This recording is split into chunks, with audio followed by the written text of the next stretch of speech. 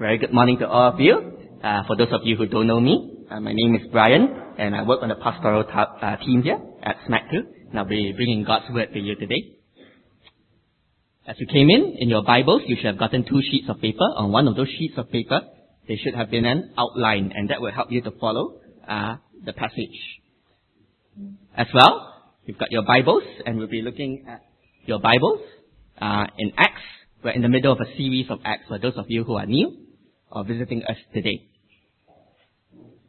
Most importantly, we have God, so let's ask Him for His help now as we read His words. Our Heavenly Father, we do thank You that Your Word is indeed living and active. It afflicts the comfortable and it comforts the afflicted. And so, Father, we pray that Your Word will have both effects on us today.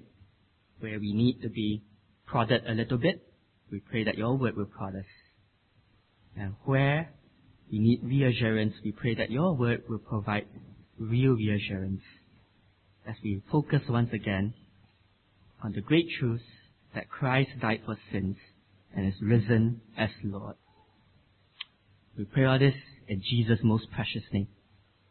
Amen. Now in Oxford on Broad Street, just outside Balliol College, you'll find a symbol of a cross set into the road itself. It's right there on the screen. And I used to walk past it quite often on the way to lectures. And in 1555, Nicholas Ridley, Archbishop of London, and Hugh Latimer, Bishop of Worcester, were led more or less to that very spot. One of them was 55 years old, the other 75. And there, right there, they were burned at the stake, while Thomas Cranmer, the Archbishop of Canterbury, watched from his prison window nearby. Queen Mary had executed them because they had refused to deny those great biblical truths, that it is Christ alone, it is grace alone that reconciles man with God. So Cranmer is now left with a choice. Deny those beliefs and live. Affirm those beliefs and be burned just like Latimer and Ridley were. And under great pressure, Cranmer gave in. Having been in prison for over 2 years, he finally signed papers denying those great biblical Reformation truths. He didn't just sign one paper, he signed lots of papers. When the going got tough, Cranmer was unable to make a stand for Jesus. And all over the world today, Christians have always come under pressure. It's the same today, isn't it, in the 21st century as in the 15th. The Bible has never been shy about the reality of suffering for Christians. Sometimes it's just a consequence of living in a fallen world. There's disease, there's natural disasters, there's toil. Sometimes it's the direct result of our own sin and foolishness. We have to reap the consequences of our own actions. Sometimes it's the result of God's discipline as He uses suffering to mold us to be more and more like Jesus. And sometimes it's simply because we are followers of Jesus. Many of us are familiar with the words of Jesus. If anyone would come after me, he must take up his cross and deny himself and follow me. Christians will come under great pressure simply because they follow Jesus. And that will look different from place to place, of course. If you're a Christian in Nigeria today, you might suffer or even die because you follow Jesus and meet with His people. As you might have seen in the news, for 3 weekends in a row now, the churches have been attacked and people killed. Or if you're a Christian in Denmark today, you might be called a fanatic, a maniac, even a bigot, because you follow Jesus and you uphold marriage as being only between one man and one woman, contrary to what the government says. Or if you're a Christian in Malaysia today, well, I'm sure you all can tell me better than I can tell you. Because you follow Jesus. You can't join in certain work or social practices at your job. You love your family, but you can't put them above Jesus, although they want you to. Life is tough. The pressures are huge. And sometimes you find it hard not to give in. And you're thinking to yourself, when the going gets tough, what should I do? And that is the question facing the Apostle Paul. Like us, he is a follower of Jesus. And on this third missionary journey, he has been walking in the footsteps of Jesus.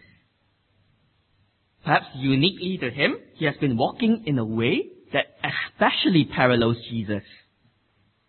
Like Jesus, from Acts 19 verse 21 onwards, he has resolved to go to Jerusalem so that God's mission might be achieved. Like Jesus, he goes to Jerusalem despite knowing all the suffering that is to await him there. Wow, we've seen that over the last couple of weeks, haven't we? And like Jesus, he will stand trial. And we'll see a bit of that in today's passage, and we'll see that even more as we journey with Paul all the way to the end of Acts. Paul has been walking in the footsteps of Jesus, but the going is getting tough.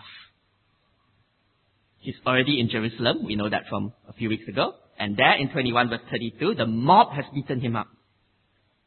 In verse 33, he gets rescued and arrested. In verse 38, he discovers that the authorities think he's a terrorist. It's not going too well for him so far, is it? Last week, in chapter 22, we heard his speech to the Jews, and when he declares that God had sent him to the Gentiles, it only made them angrier. The crowd wants to kill him, 22 verse 23. And the Romans have to come in and rescue him again. And then what do they want to do? They want to whip him. This really isn't Paul's day, is it? And they only abandon the idea when they discover that he's a Roman citizen. So the Roman commander is scratching his head at this point. He still has no idea why the Jews are so upset. So he comes up with plan B. That's 22 verse 30. But on the next day, desiring to know the real reason why he, Paul, was being accused by the Jews, the commander unbound him and commanded the chief priests and all the council to meet. And he brought Paul down and set him before them. Aha, I know, he thinks. If the Jewish council meets and questions Paul, I might finally figure out what's really going on, and then I get to calm everyone down, and finally I can go back to my wife and kids. For Paul though, the pressure's not off yet, isn't it? It's actually increasing. Well, let's see what Acts has to tell us today in chapter 23. When the going gets tough, what should we as followers of Jesus do? Well, firstly, we should testify to the risen Lord, for He's changed your life. Testify to the risen Lord. He's changed your life. Look at verse 1 of chapter 23. And looking intently at the council, Paul said, "Brothers, I have lived my life before God in all good conscience up to this day." Paul looks straight into the eyes of these men before him and he says, "I've got nothing to fear. I've always served God faithfully." Now, Paul is not claiming to be sinless. This is the same person, after all, who told his friend Timothy that he was the chief of sinners. All he is saying is that as far as his conscience is telling him, he has always strived to live for God. And this provokes an immediate reaction from the high priest. Verse 2. And the high priest, Ananias, commanded those who stood by him to strike him on the mouth. Now, there are a small group of people today who go around claiming that the Holocaust never happened. You know, Hitler and the Nazis never killed all those Jews in World War II. It's just a hoax, they say. And it's a very offensive and outrageous claim, isn't it? If you are Jewish, I imagine that you would react very strongly to it. Well, to Ananias, Paul has just made a very offensive and outrageous claim. How dare you, Paul? You claim to be faithful to God. And yet, earlier, you said that God is going to send you to the Gentiles. And furthermore, I heard that you brought Gentiles into the temple. What blasphemy is this? And so, he asked Paul to be struck. Well, Paul fires back. Verse 3. He's not going to take this. Verse 3. Then Paul said to him, God is going to strike you, you whitewashed wall. Are you sitting to judge me according to the law? And yet, contrary to the law, you order me to be struck. And like Jesus, Paul is condemning the hypocrisy of the religious leaders. As the high priest, Ananias should be acting as the righteous judge. And yet he treats Paul in an unrighteous way. He's meant to uphold the law. And yet he himself breaks the law. And the other members of the council, they're obviously astonished in verse 4. You see, in the Old Testament, in Ezekiel, God calls the false prophets whitewashed walls, and then he sends his judgment on them. And so could Paul really be equating the high priest with the false prophets? Verse 4, those who stood by said, would you revile God's high priest? And then as we read on in verse 5, we discover something surprising. Verse 5. And Paul said, I did not know, brothers, that he was the high priest, for it is written, you shall not speak evil of a ruler of your people. Paul had not realized who he was speaking to. And this, at first sight, might strike us as a bit strange. How could Paul not know? But remember, Paul has not been in Jerusalem much for a very long time. And it's also possible that Ananias was not wearing his official robes, as this was not a planned meeting. And so Paul didn't recognize that Ananias was the high priest. Now, whatever he thought of Ananias as a person, and we know from other sources that Ananias was a pretty nasty guy, he recognizes that the office of the high priest still demands respect. Certainly, God's word requires it, as Paul's quoting of Exodus 22 verse 28 shows. Perhaps Paul, mindful that he had just accused the high priest of hypocrisy, did not want to be a hypocrite himself. After all, if he wrote these words in 1 Corinthians chapter 4 verse 12, it's on the screen. When reviled, we bless. When persecuted, we endure. When slandered, we entreat. Then he should live up to those words, shouldn't he? So he apologizes and submits to God's word. And the proceedings now, they take a different turn. Paul notices that the council is made up of Sadducees and Pharisees. Verse 6. Now when Paul perceived that one part was Sadducees and the other Pharisees, right, so you see that, he's noticed Sadducees, Pharisees. Both parties are quite different. The Sadducees were known to be more pro-Rome, for example, whereas the Pharisees were more anti-Rome. But the biggest difference between them is found in verse 8. Verse 8. For the Sadducees say that there is no resurrection, no angel, no spirit, but the Pharisees acknowledge them all. The Sadducees basically don't believe in an afterlife, whereas the Pharisees do. Now that we know this, notice what Paul does in verse 6. Paul cries out in the council, brothers, I am a Pharisee, a son of Pharisees. It is with respect to the hope and the resurrection of the dead that I am on trial. He pinpoints the hope of the resurrection as the key issue. Result, verse 7. And when he had said this, a dissension arose between the Pharisees and the Sadducees, and the assembly was divided. Or look again at verse 9. Then a great clamor arose, and some of the scribes of the Pharisees' party stood up and contended sharply. We find nothing wrong in this man. What if a spirit or an angel spoke to him? There is great dispute and great confusion. Now, at first glance, it looks like Paul has been very clever. It looks like he's engaging in a divide and rule game, isn't it? And if we take this episode on its own, that's a very understandable conclusion. However, when we look at Paul's trials later on in Acts, as he stands before various kings and governors, we begin to notice that he raises the issue of the resurrection in every single one of them. He does so even when it doesn't lead to the same kind of confusion and disruption that it does here. So that leads me to suspect that Paul is not simply playing politics. There's more going on. So the question is raised.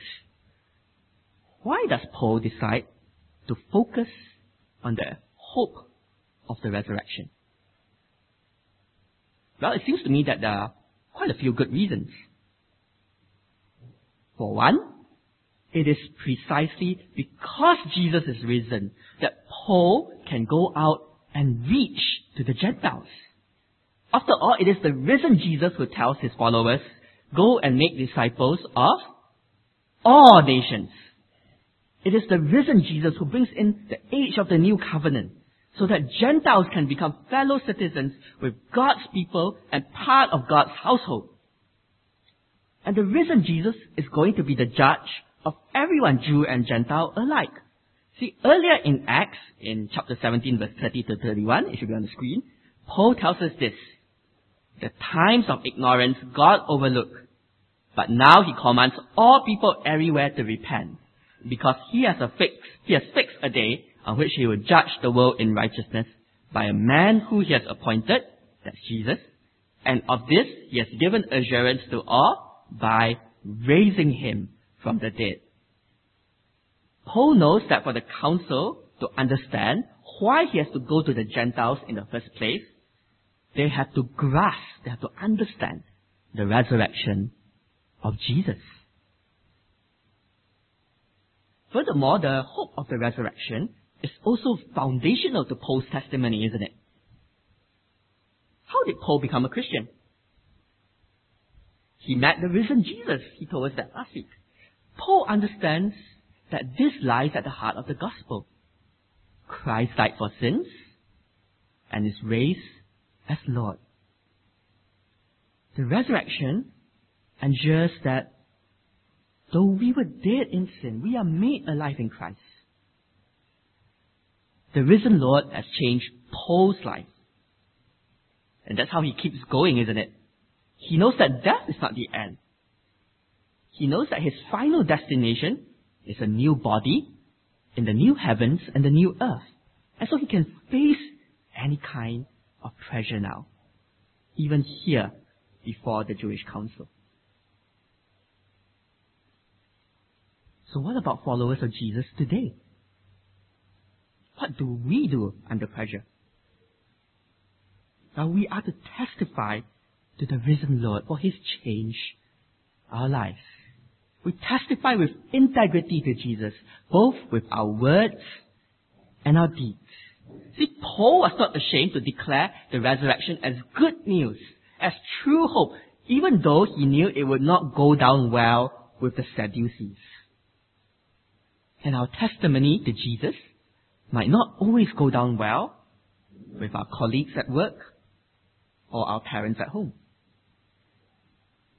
To declare the resurrection, you see, is to declare that one day there will be judgment, which might be an insult to all our friends who eat and drink and live as if today is all there is. Or to declare the resurrection is to declare that Jesus is the Lord of my life now. Not me, not my boss, not my parents. And that might be something that they don't want to hear. Proclaiming Jesus as crucified and resurrected challenges the way the world views things in general. For the Sadducees, they were challenged one day on their belief that there is no resurrection, no afterlife. And the Pharisees are challenged as well, aren't they? They might believe in a general afterlife, but now they're confronted and they're challenged. Would they believe in the particular resurrection of Jesus Christ? A few years ago, the president of the student body at Dartmouth College, which is one of the Ivy League universities in America, he was giving a speech to the incoming new students. And at the end of his speech, he began to talk about the importance of sacrifice.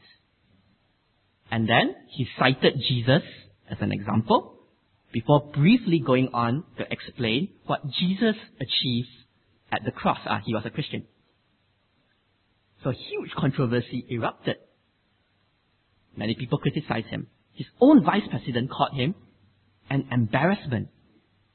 He said he had abused his position.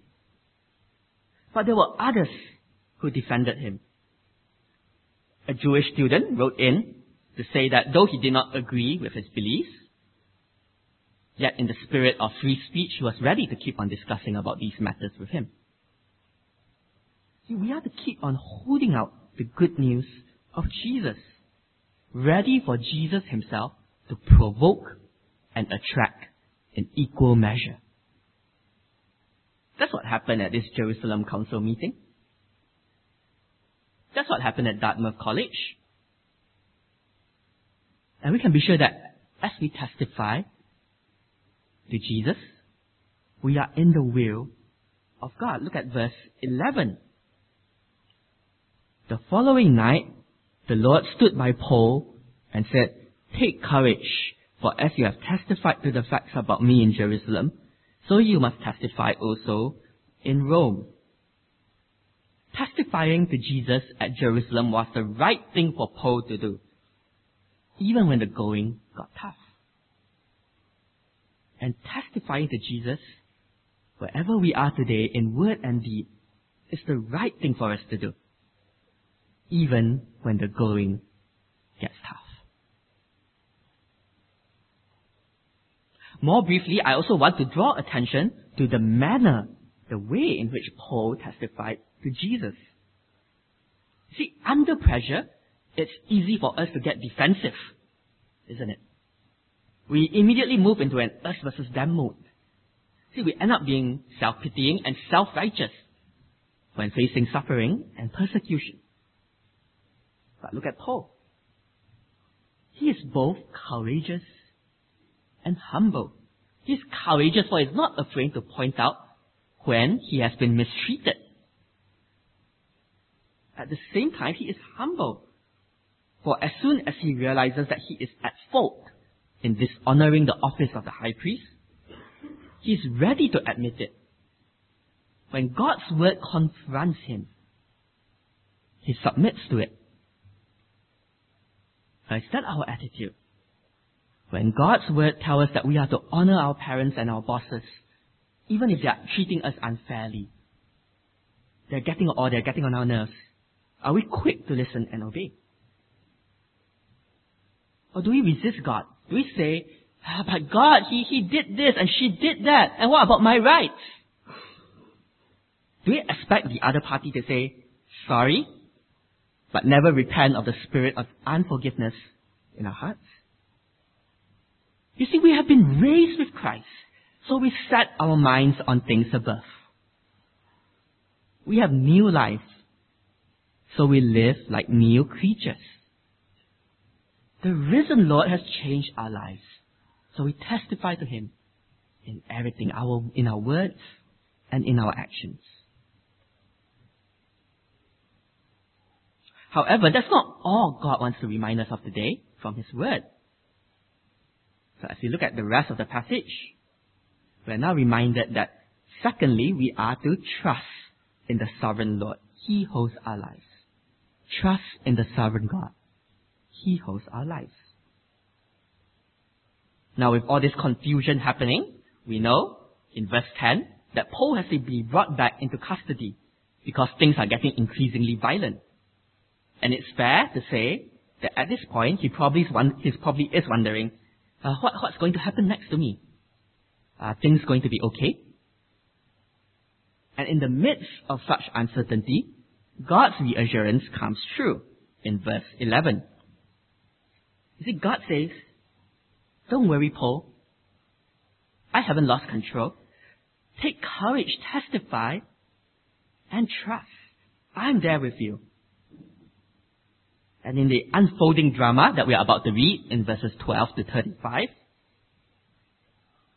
it has 3 scenes to it, which I'm going to take you through in a moment. But it really only has one message. God hasn't lost control. Trust Him.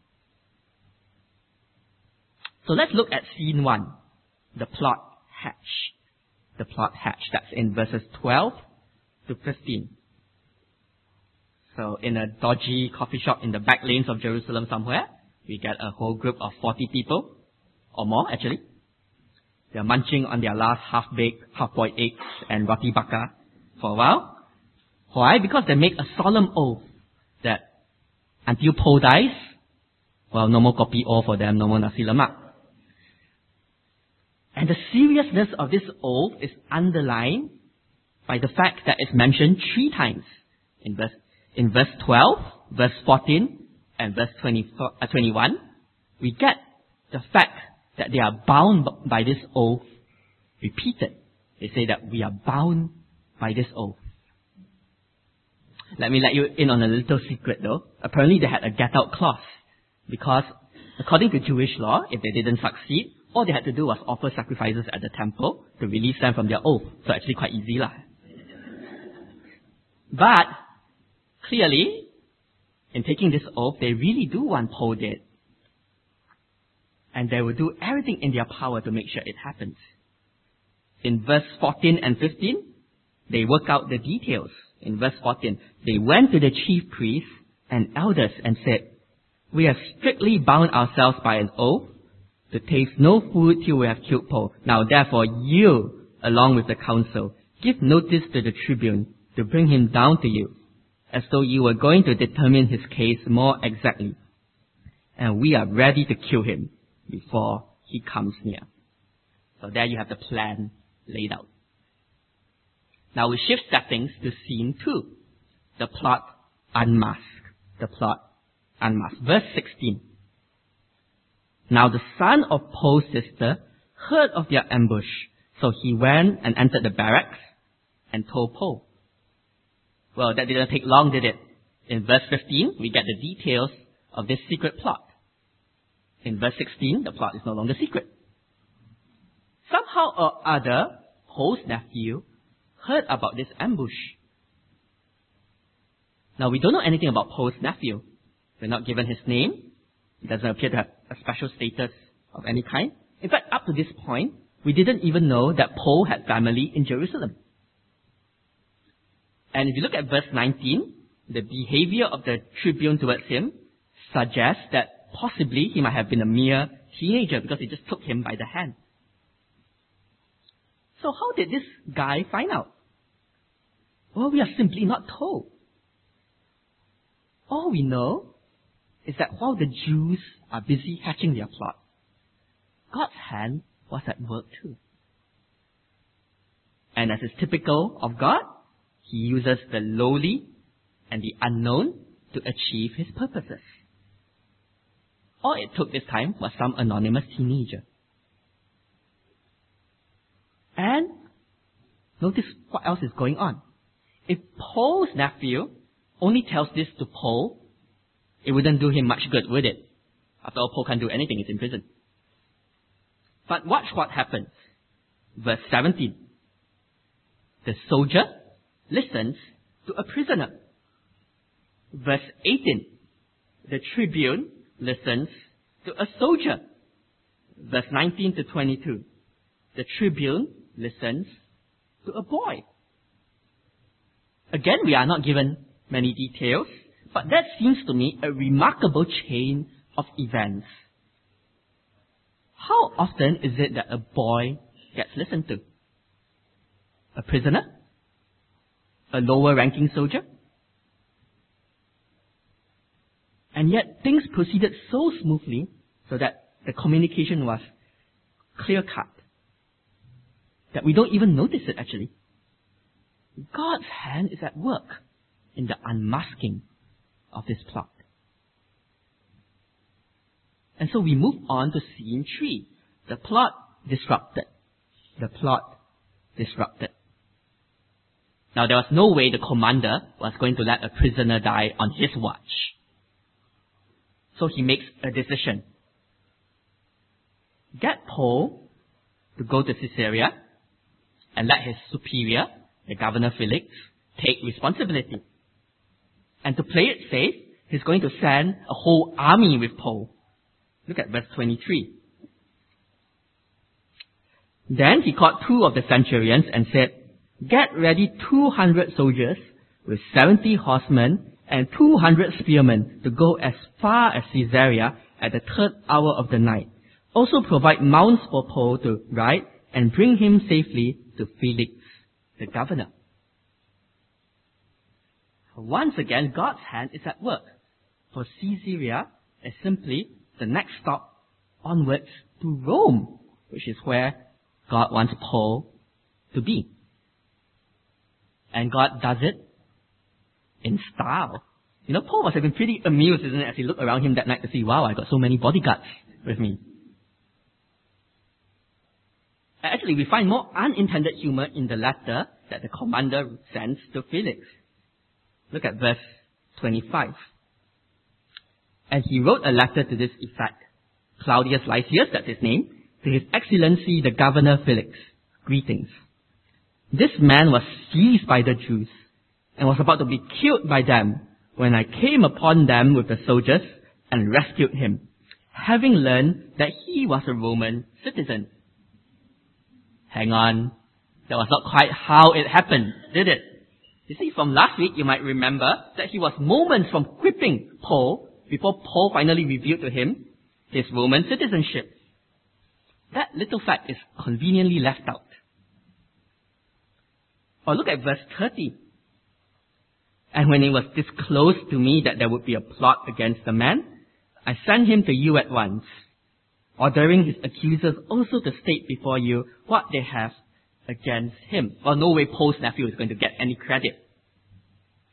Instead, he wants to show himself as action man, isn't it? He's a decisive guy.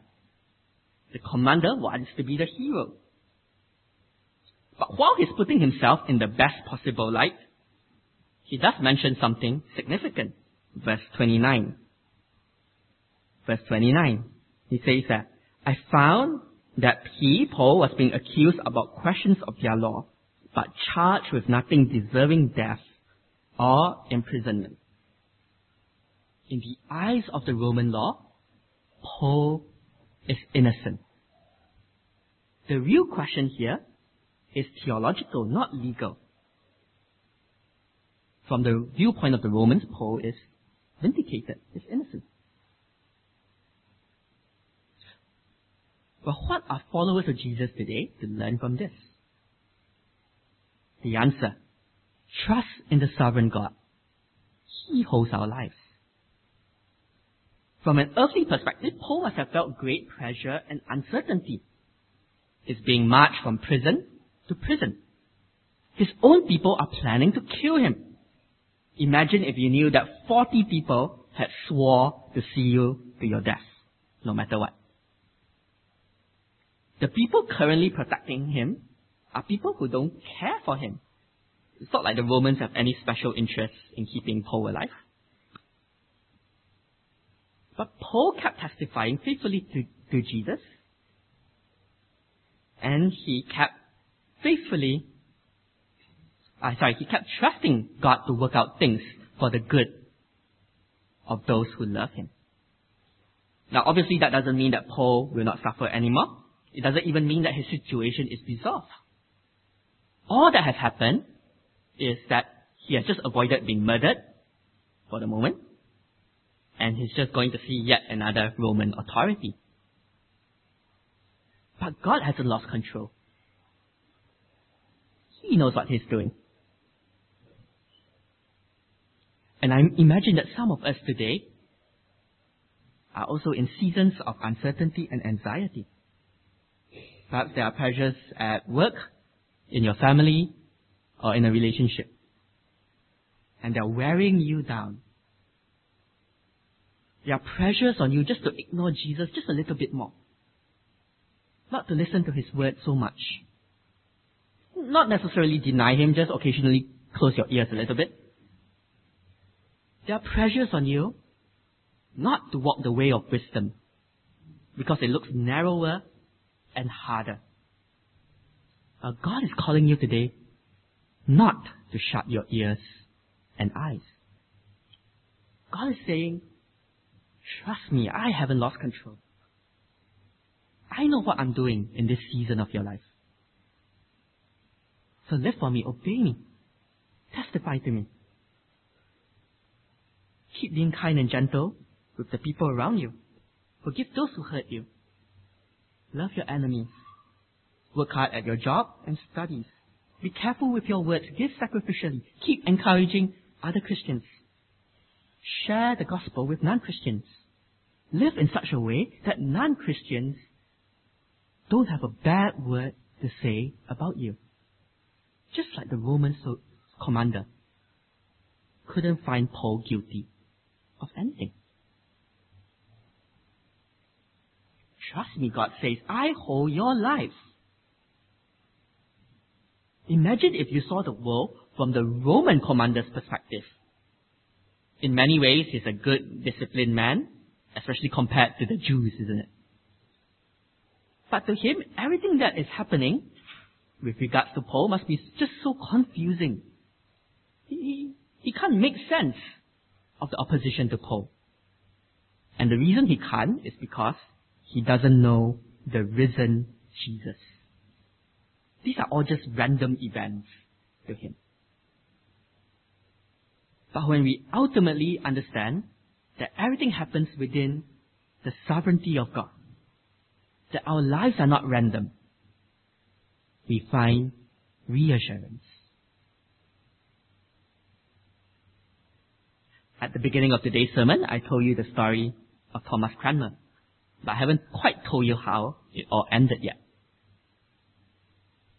Although Cranmer signed those documents denying those beliefs, Queen Mary decided to condemn him anyway.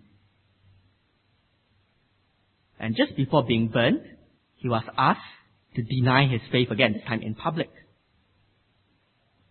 And this time, Cranmer refused. In fact, he denied his previous denial, reaffirming his belief in grace alone. And at the point of his execution, he made sure that his right hand went into the fire first, because it was his right hand that had signed those documents in the first place. There is a memorial of him, as well as Ridley and Latimer, today in Oxford. On it, there are symbols of two crowns, a crown of thorns and a crown of glory. When the going got tough, Cranmer remembered grace, and he came through. He testified to God and trusted in God alone. He followed his Lord's path. Thorns on the way to glory. When the going gets tough, let's remember grace today. And let's testify to and trust God alone. Let's pray.